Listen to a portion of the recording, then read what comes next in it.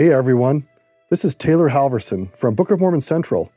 We've had a lot of requests to add our weekly Come Follow Me videos with myself and Tyler Griffin to our podcast. We are very excited to do this. However, just know that we use a lot of visuals in our videos.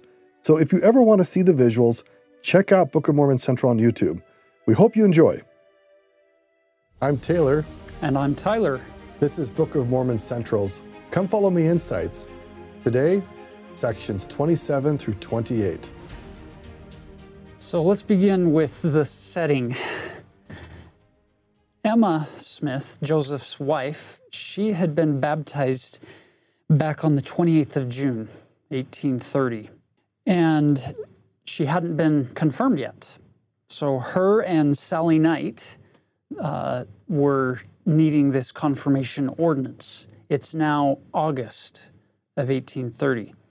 So Joseph and Emma have come up to Colesville, and he leaves to go and procure some wine for the sacrament because it was their practice to administer the sacrament before giving the gift of the Holy Ghost.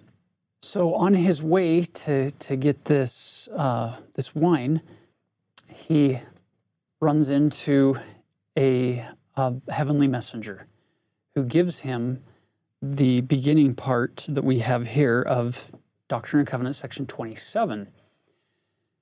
The original Book of Commandments contains section 27, verse 1 through 4, and then half of verse 5 has all of verse 14, half of verse 15, and then a small part of 18. So all of the rest of this section is going to get added sometime between 1833 and 1835 printing is when it gets fleshed out to this fuller version that we have today. So the critical element for Joseph in his setting there was to understand the significance surrounding the sacrament. Let's pick it up in verse 1. Listen to the voice of Jesus Christ, your Lord, your God, and your Redeemer, whose word is quick and powerful. Some have wondered about the use of the word God when we're teaching, or when we're reading the scriptures, or when we're talking about the gospel. When we say just God, who are the scriptures referring to? It's interesting to note that sometimes the scriptures teach it in such a way where it's very clear who they're referring to. Look at verse 1. The voice of Jesus Christ, your Lord, your God, and your Redeemer, whose word is quick and powerful. It's very clear that we're referring to Jesus Christ in all three cases here. He introduces it this way. Ironically, it's introduced through an angel who is delivering this to Joseph. So notice how these are the words coming to Joseph from a heavenly messenger, but they're spoken in first person directly from Jesus Christ.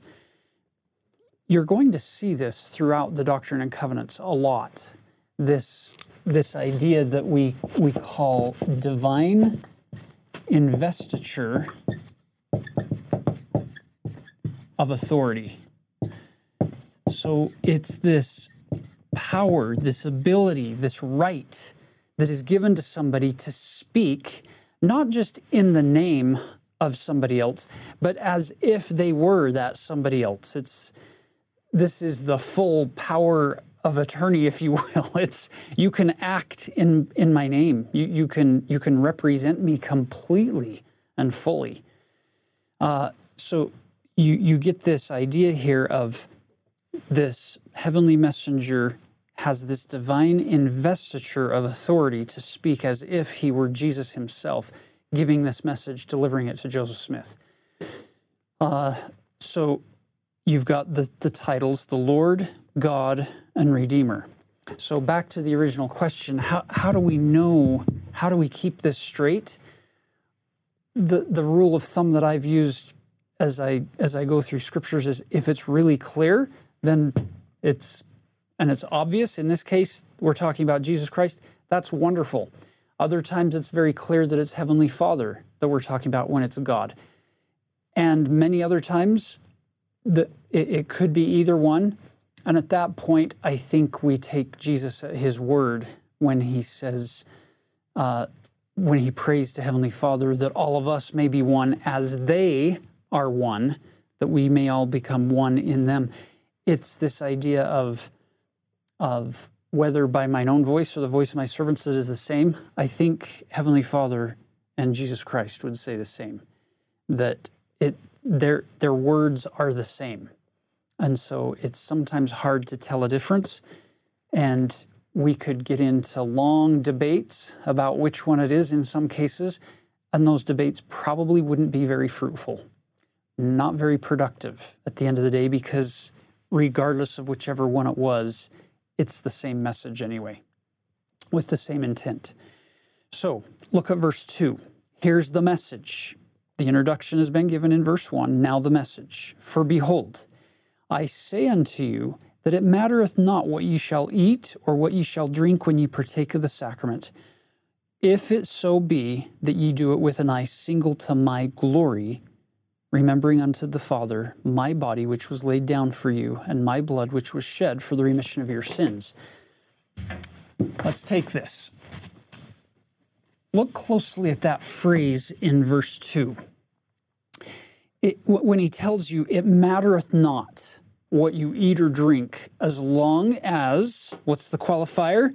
If it so be that ye do it with an eye single to my glory. So President Nelson used the analogy of binoculars in order to teach this principle. So you have this set of binoculars here that are connected in the middle and can be focused with a little gear. Okay, so we've got this view. You take what you see in one side and then the other side, and you make those two separate images become one, is how he walked us through this. Now, watch how this is instructive when referring to the sacrament, for instance, and then we'll apply it to some other things as well. When you're sitting in a sacrament setting, you can see a tray come down the line with some pieces of bread in it, or some little cups of water. You can see that, but if you want your eye single to the glory of God, you've got to be able to see the emblems of the Savior's infinite sacrifice, his life, his infinite atonement, his perfection, his mercy. So you take what you see, what God wants us to see, and you pull them together, and no longer is it just eating a little piece of bread or drinking a little cup of water. It's this connecting point to really see the glory of God. You can apply this same principle to people.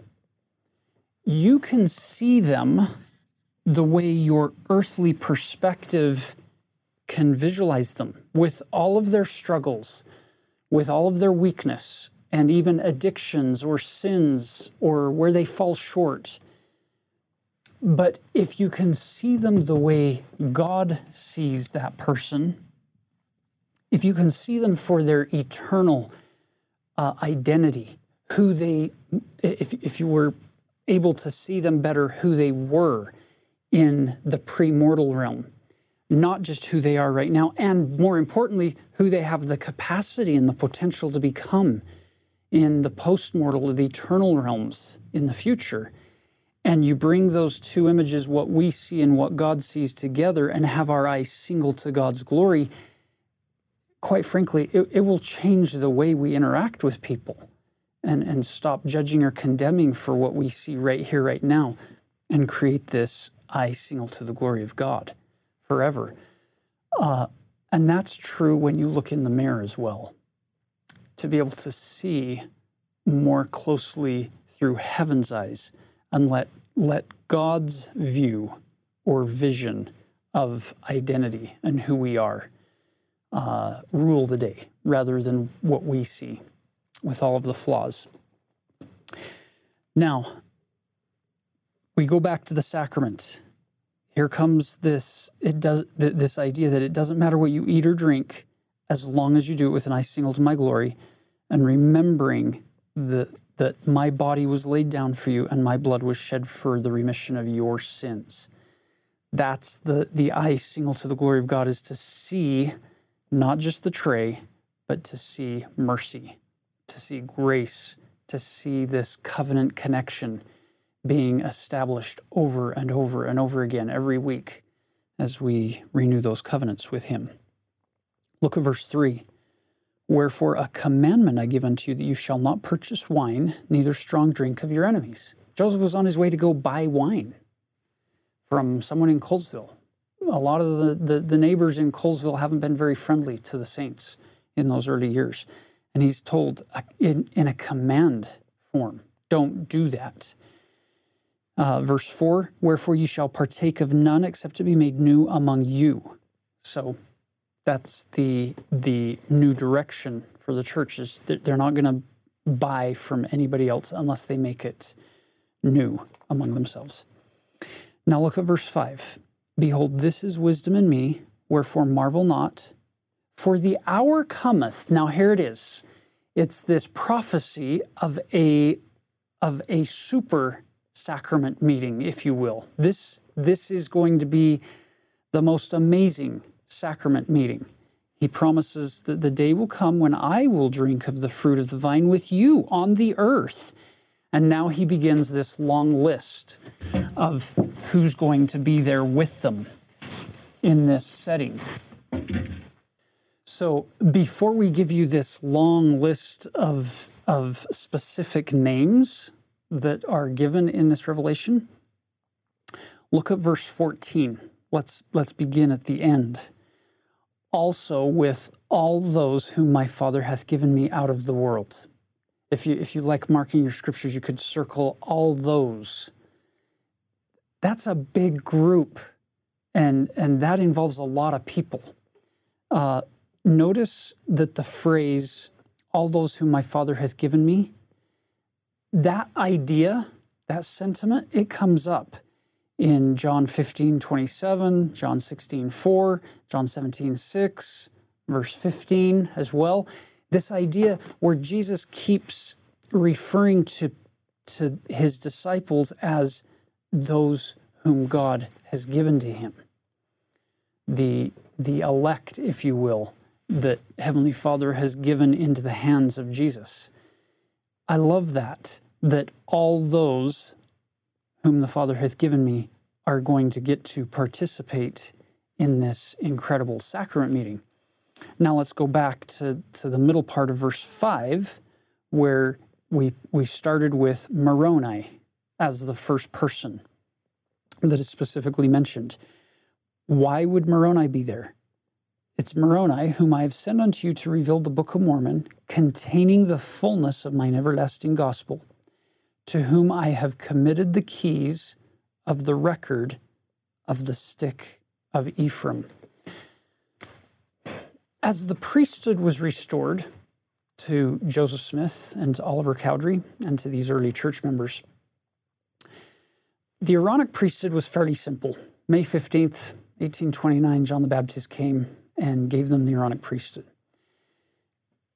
Later, you get Peter, James, and John, who came to restore the Melchizedek priesthood. But it's as if they just started the process. They gave the keys of the apostleship to Joseph and Oliver. It's as if they gave them the apostolic key ring and maybe the initial key of being apostles. So you have this big key ring, and they get their first key on it, but now they have to wait, because over time they're going to get more and more and more keys attached to that framework that has been granted to them. So you'll notice a key comes from verse 5. Moroni held the keys of the record of the stick of Ephraim. Now, many of you probably know where this is coming from, but some of you may not. Let's get on the same page. In in Ezekiel chapter 37. This is a great chapter about a vision that Ezekiel, the Old Testament prophet, has of a valley filled with dry bones, right? And it's deeply rooted in the house of Israel basically turning their back on God, on the covenant that he has established with them through Abraham and later on through Moses to reestablish this connection with the people. And they're carried away captive. The northern 10 tribes, so here's a quick overview. Here's Jerusalem here. Keep in mind that after Saul, David, and Solomon have all of the tribes of Israel combined, there was a great divide. So you have two kingdoms, the 10 tribes up north and 2 tribes down south. The kingdom up north is the kingdom of Israel, but in the Old Testament and in other scriptures, you're going to see often the northern kingdom is referred to as Ephraim, one of the tribes who happens to kind of be at the center and maybe the leader of the group up north. The kingdom to the south is called the kingdom of Judah.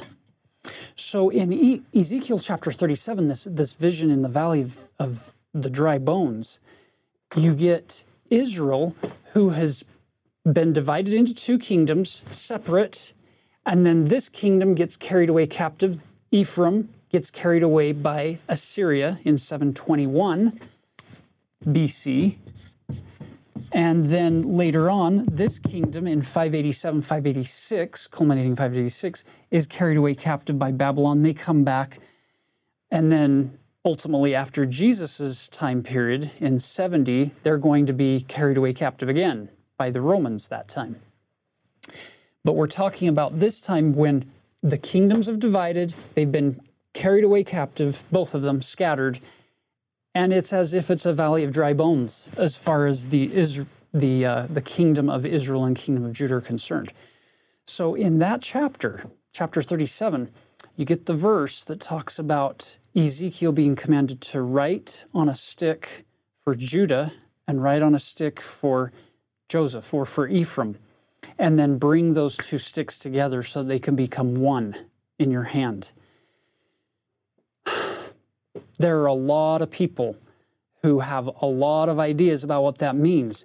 In a purely Jewish context, they see that as literally Ezekiel, object lesson time, take 2 sticks, write on the name, the stick of Judah, and write on the other, the stick for Ephraim or Israel, where the kingdom has become divided, the family has become split. We're no longer together. We're no longer unified. And it's a valley of dry bones. And God then restores those bones to life. They stand up. They get skin and sinew and muscle. And then the wind comes through and breathes. And now he's supposed to take these 2 sticks with 2 names, bring them together. And many people will see that in a Jewish context as him bringing these 2 groups that have been split back together. If I'm holding 2 sticks like this, it looks like one in your hand. That's a simple application or even interpretation of what might be happening in Ezekiel 37. So what's happening here? God, you'll notice, uses this technique of helping prophets in each dispensation to liken the scriptures to their day, these applications that fit for their day and time. You get a beautiful application in the bottom of 5 saying, "To whom I have committed the keys of the record of the stick of Ephraim." Now, it's the record of the stick of Ephraim. So others would see the stick as the literal stick that you would put inside of and then roll up a scroll.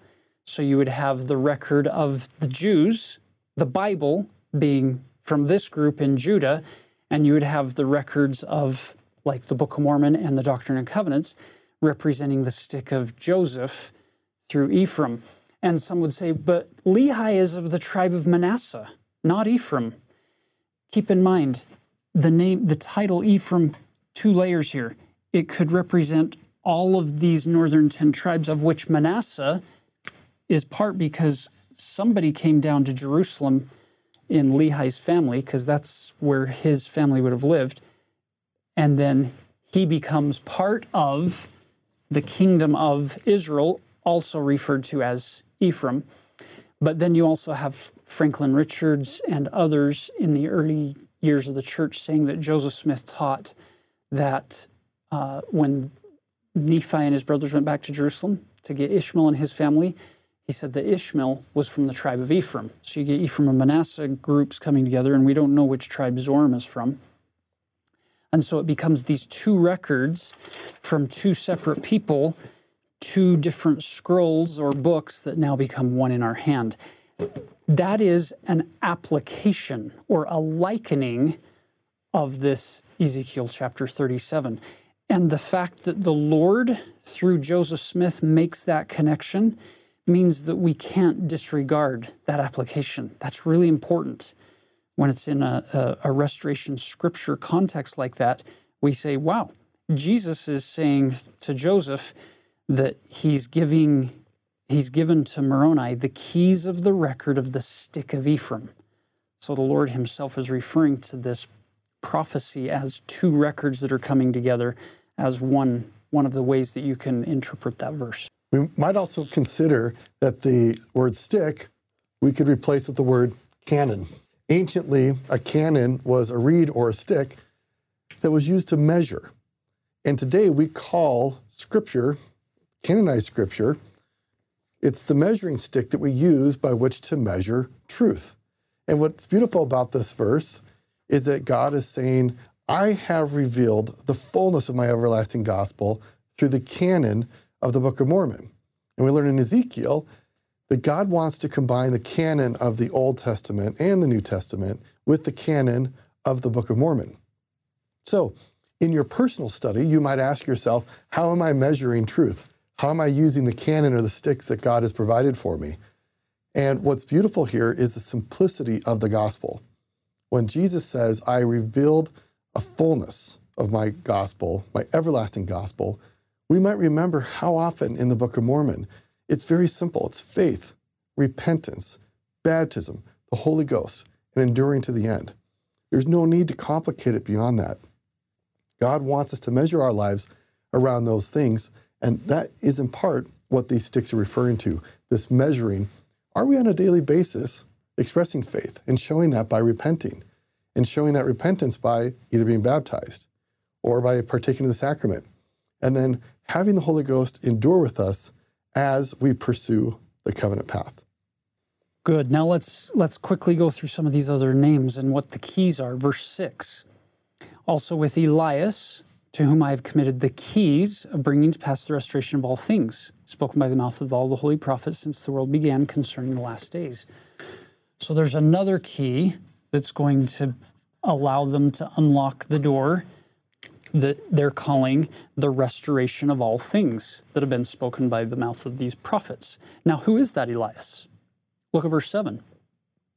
And also John, this would be John the Baptist, the son of Zacharias, which Zacharias, Elias, visited and gave promise that he should have a son.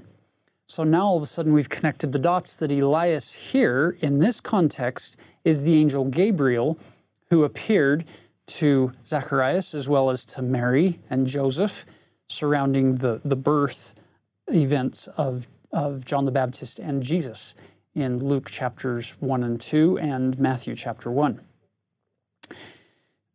Notice verse 8, which John I have sent unto you, my servants, Joseph Smith Jr. and Oliver Cowdery, to ordain you unto the first priesthood, which you have received, that you might be called and ordained even as Aaron. So you saw him already. He's reminding them. Verse 9, and also Elijah, unto whom I have committed the keys of the power of turning the hearts of the fathers to the children. So you just keep adding to this apostolic key ring, different keys that open different doors for different purposes. And brothers and sisters, this is the beautiful thing about the dispensation of the fullness of times. All of these keys are coming to Joseph Smith from other dispensations and from other prophets who had different callings when they were on the earth, and they're all coming together in a fullness. We're not going to have a key ring that's lacking. They're going to keep coming line upon line here. Look at verse 10.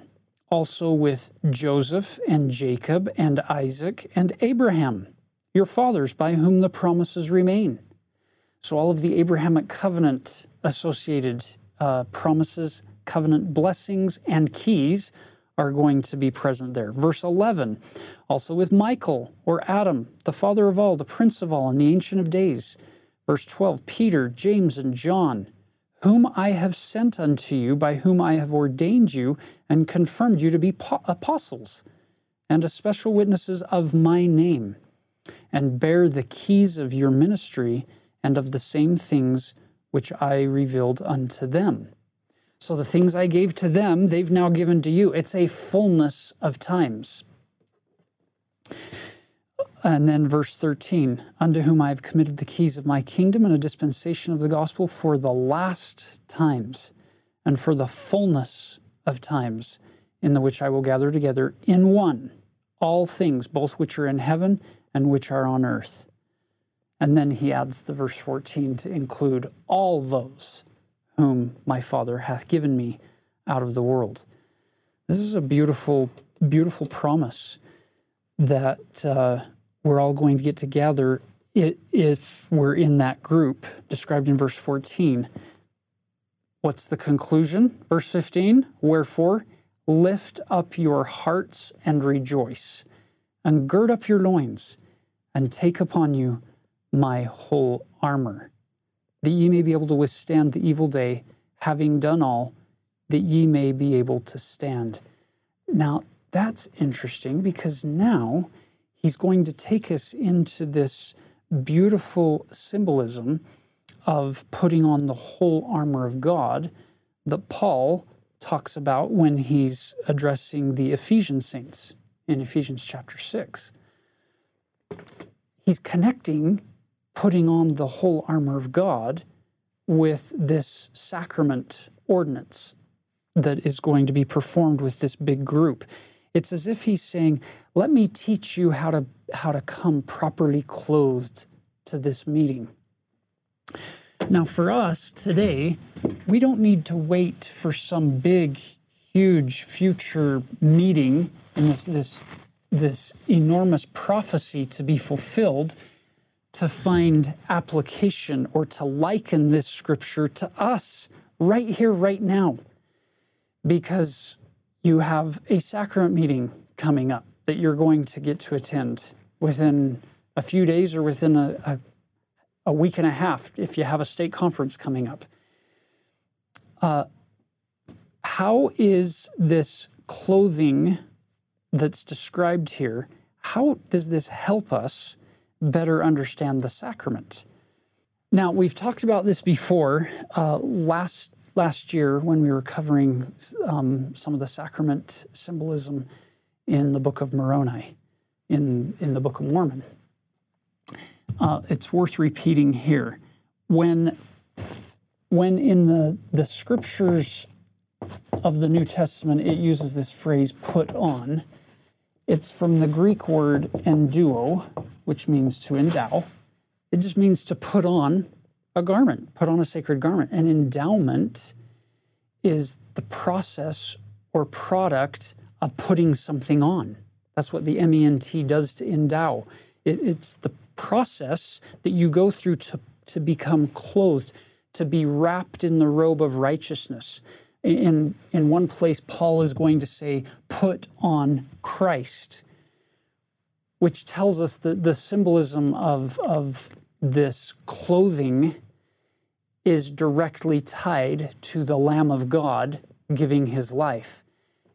Do any of you find it odd that the very first thing that happens to Adam and Eve after they partake of the fruit and discover their nakedness, their exposure to the law and to justice and to the consequences, one of the first things that happens is the Lord, Jesus Christ, prepares for them a sacred garment to put on. They're being clothed in, they go through an endowment, the MENT, the process or product of what comes before, which is endowment. It's endowing them, it's clothing them in something. Well, what did they get clothed in?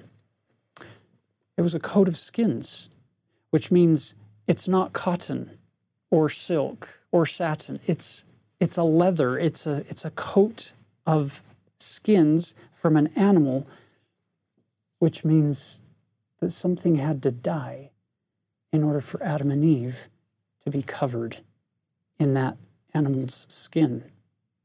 Something had to die and give its skin up in order for Adam and Eve to have a covering, in order to put something on. So here they are, right after the fall, and it's likely that that's where they watch for the first time death occur for an animal or two animals that did no wrong.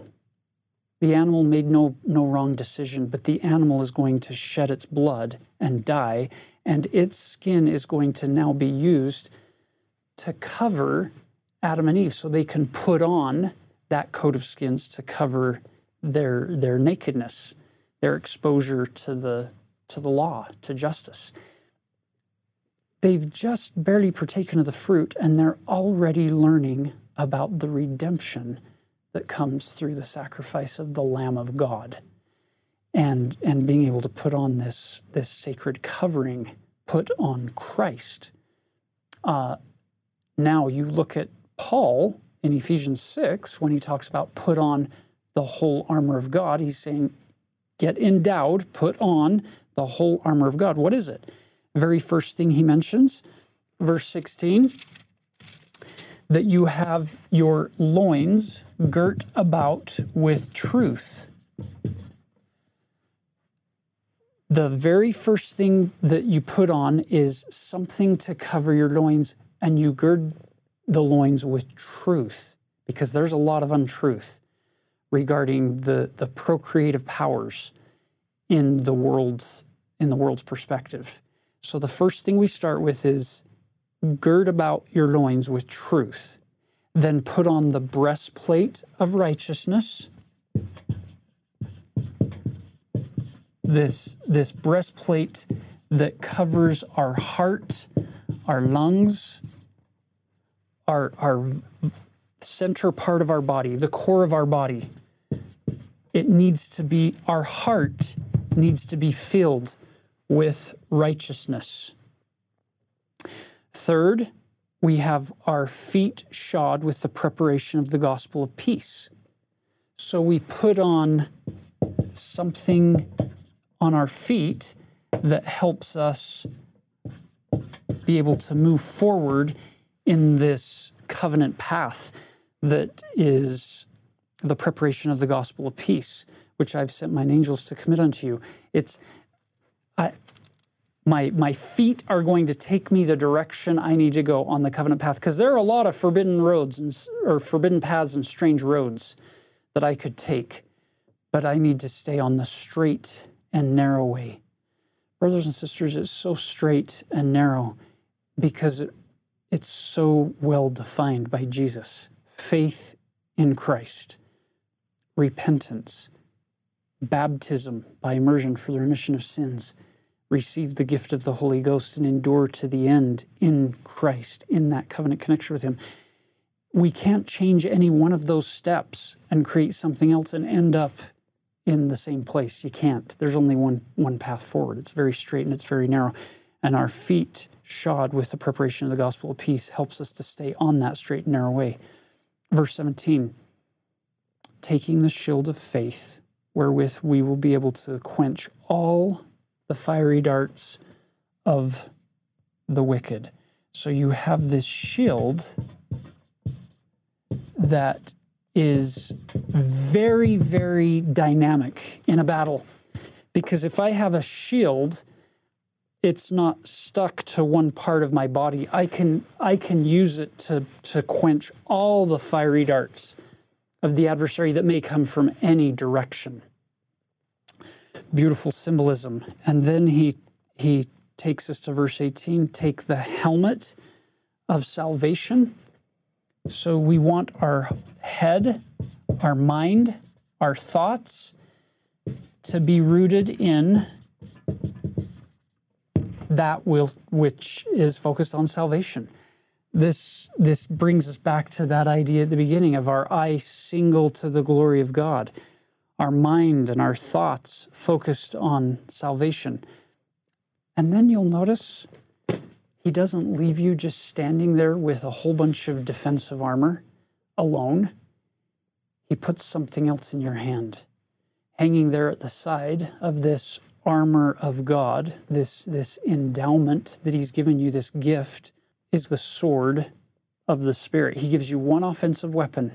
It's a sword of my Spirit, which I will pour out upon you, and my word, which I reveal unto you.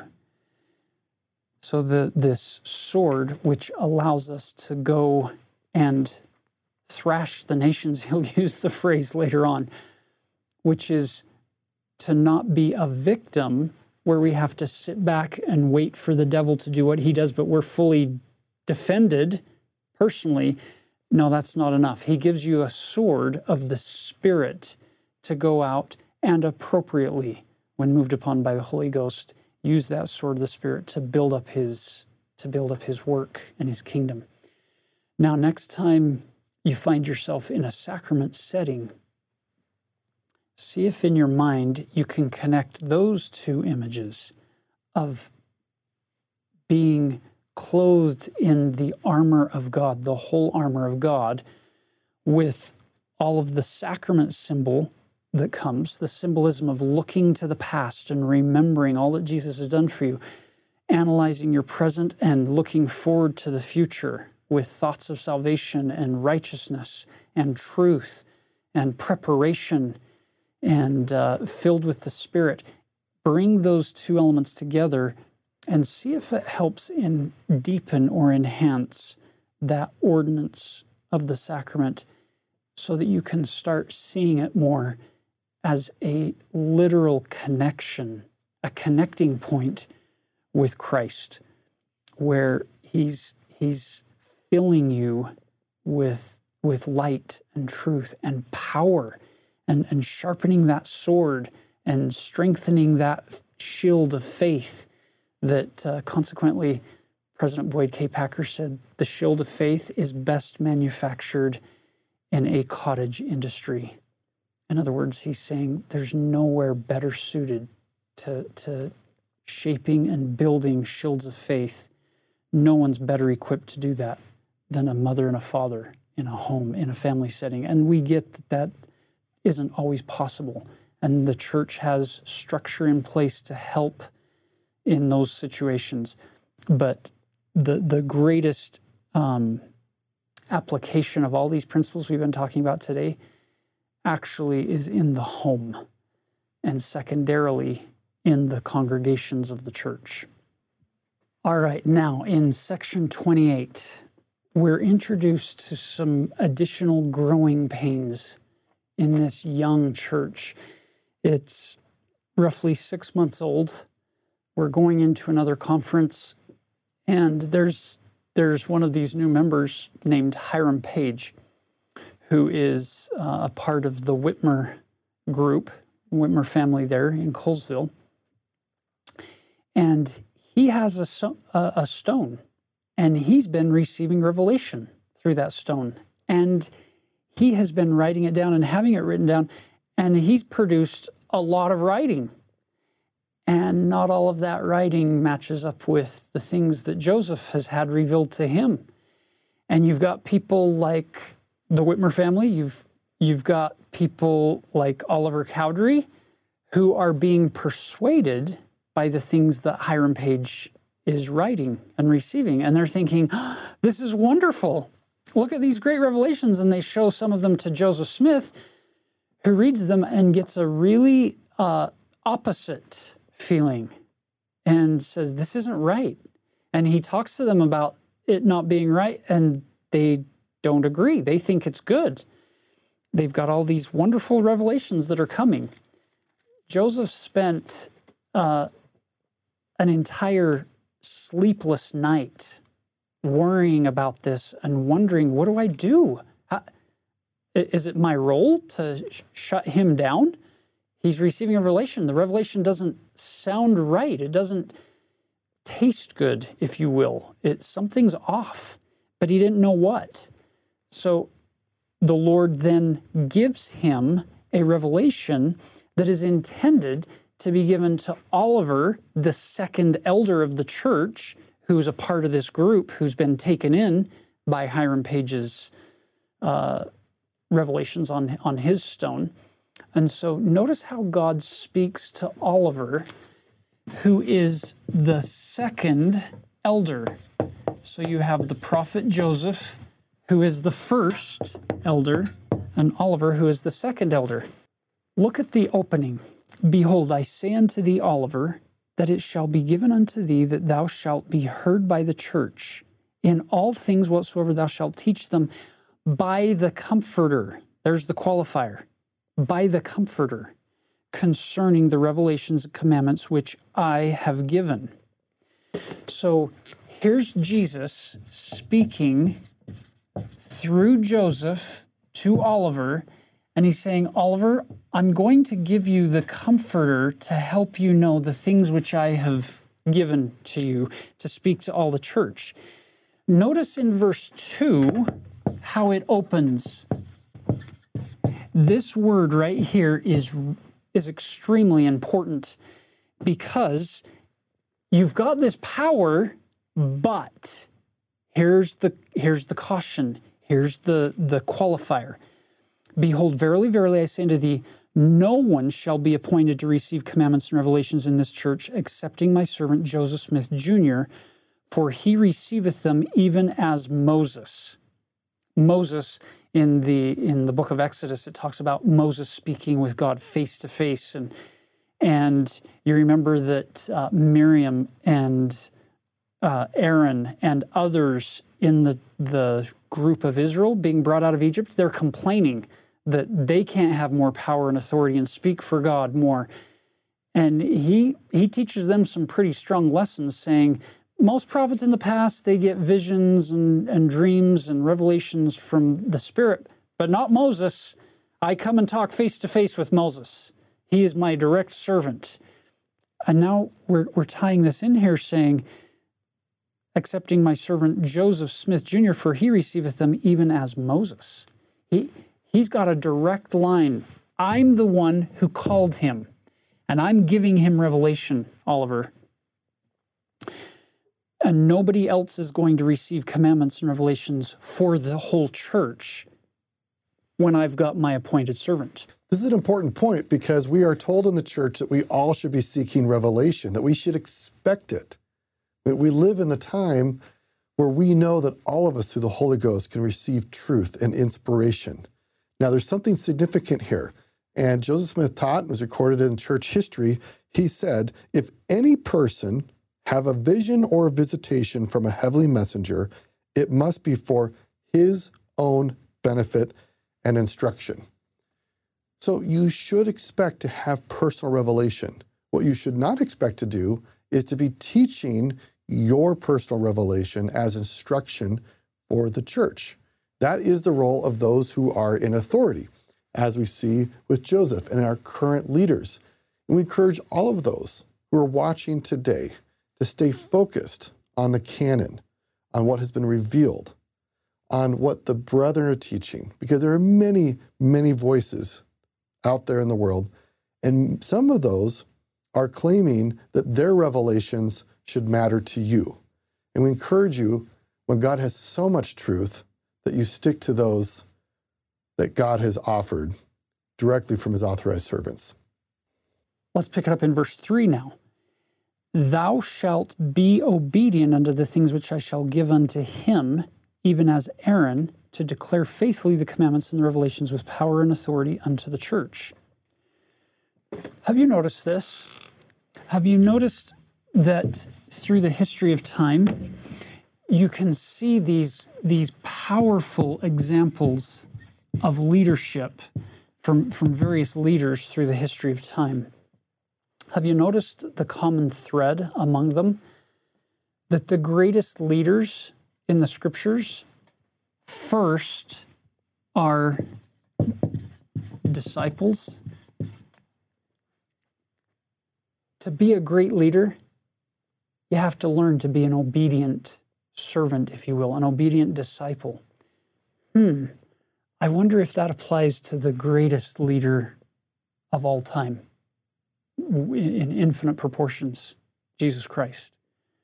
I don't think there was ever a better follower, a more perfect follower in the history of the universe than Jesus Christ, who was so meek and so willing to defer to whatever his Father asked him to do or wanted him to do, that I'd suggest to you that if you want to be a better leader, try to become more like Jesus in his not my will but thine be done mode of living his life every single moment. And that's what makes you a great leader. You look at some of our wonderful prophets that we've had in the dispensation of the fullness of times, and most recently now, President Russell M. Nelson. I think one of the reasons he is such an amazing and beloved prophet for us, this leader for the work, is because he's so good at listening to God, receiving revelation, and acting on it, and doing God's will rather than his own will. And this pattern shows up all over the place in Scripture. And here, Oliver is being taught that principle. Be obedient to the things. You're the second elder, and you'll have this power to teach the church.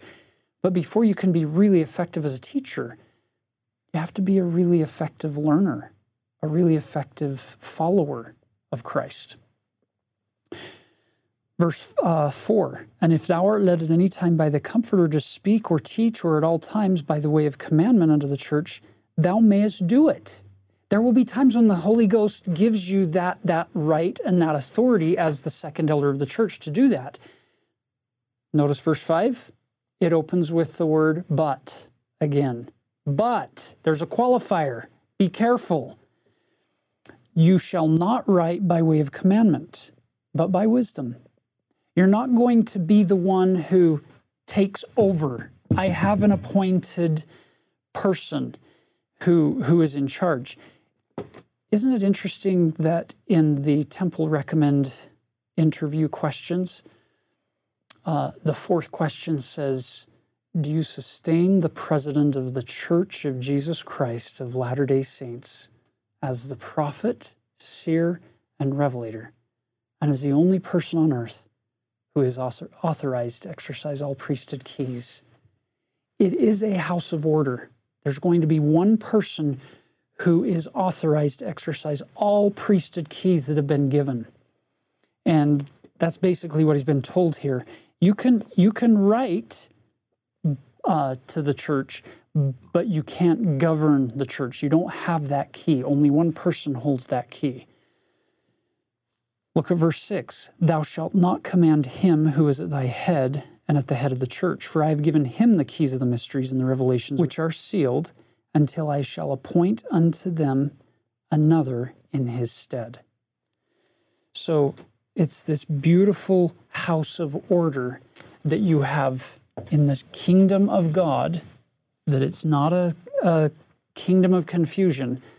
The revelations that come by way of commandment are going to come through the head. So let's diagram this out visually.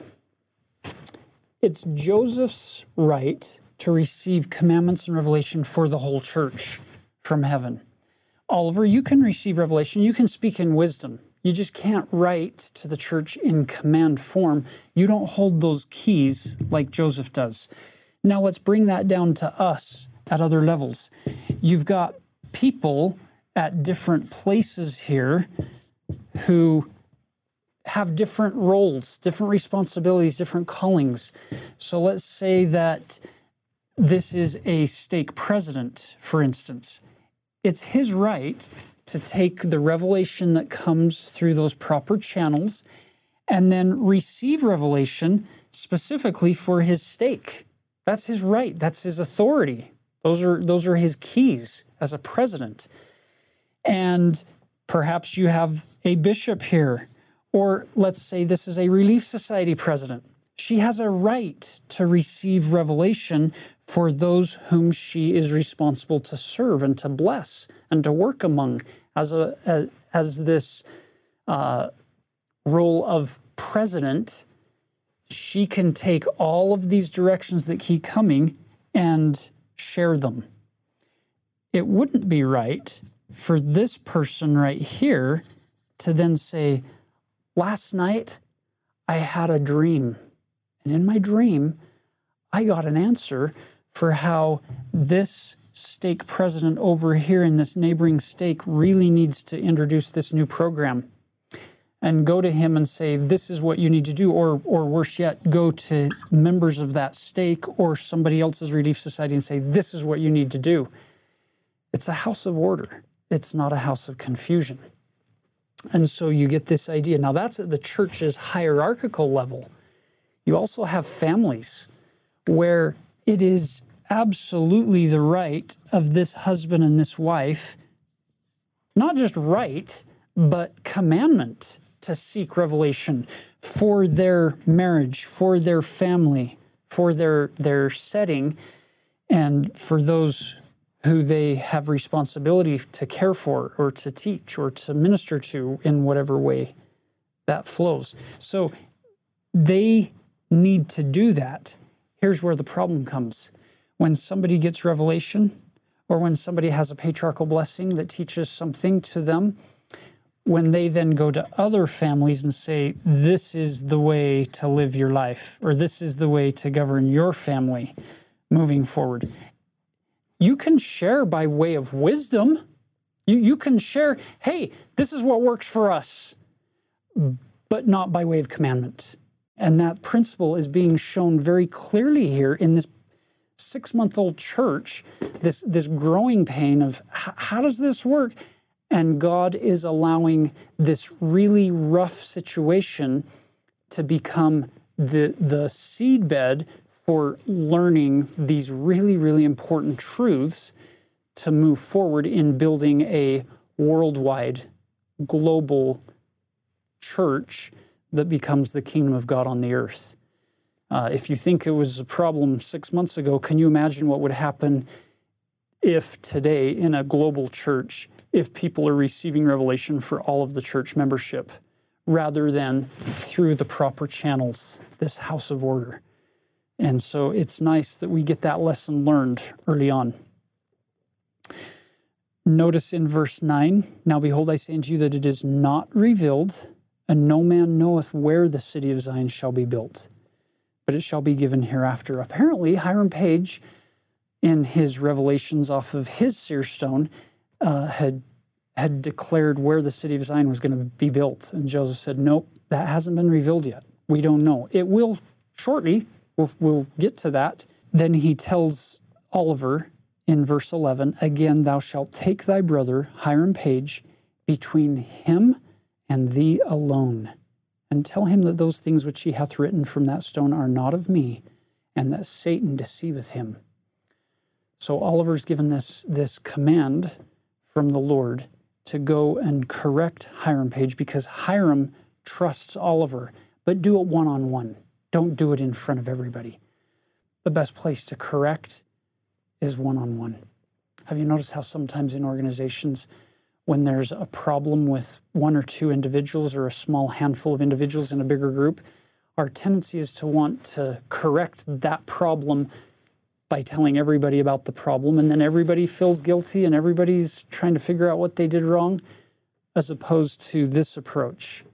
Take your brother one by one, counsel with him, share with him this thought, and help him see the correct order here.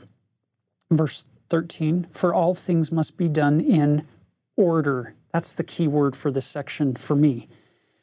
It's by order and by common consent in the church by the prayer of faith.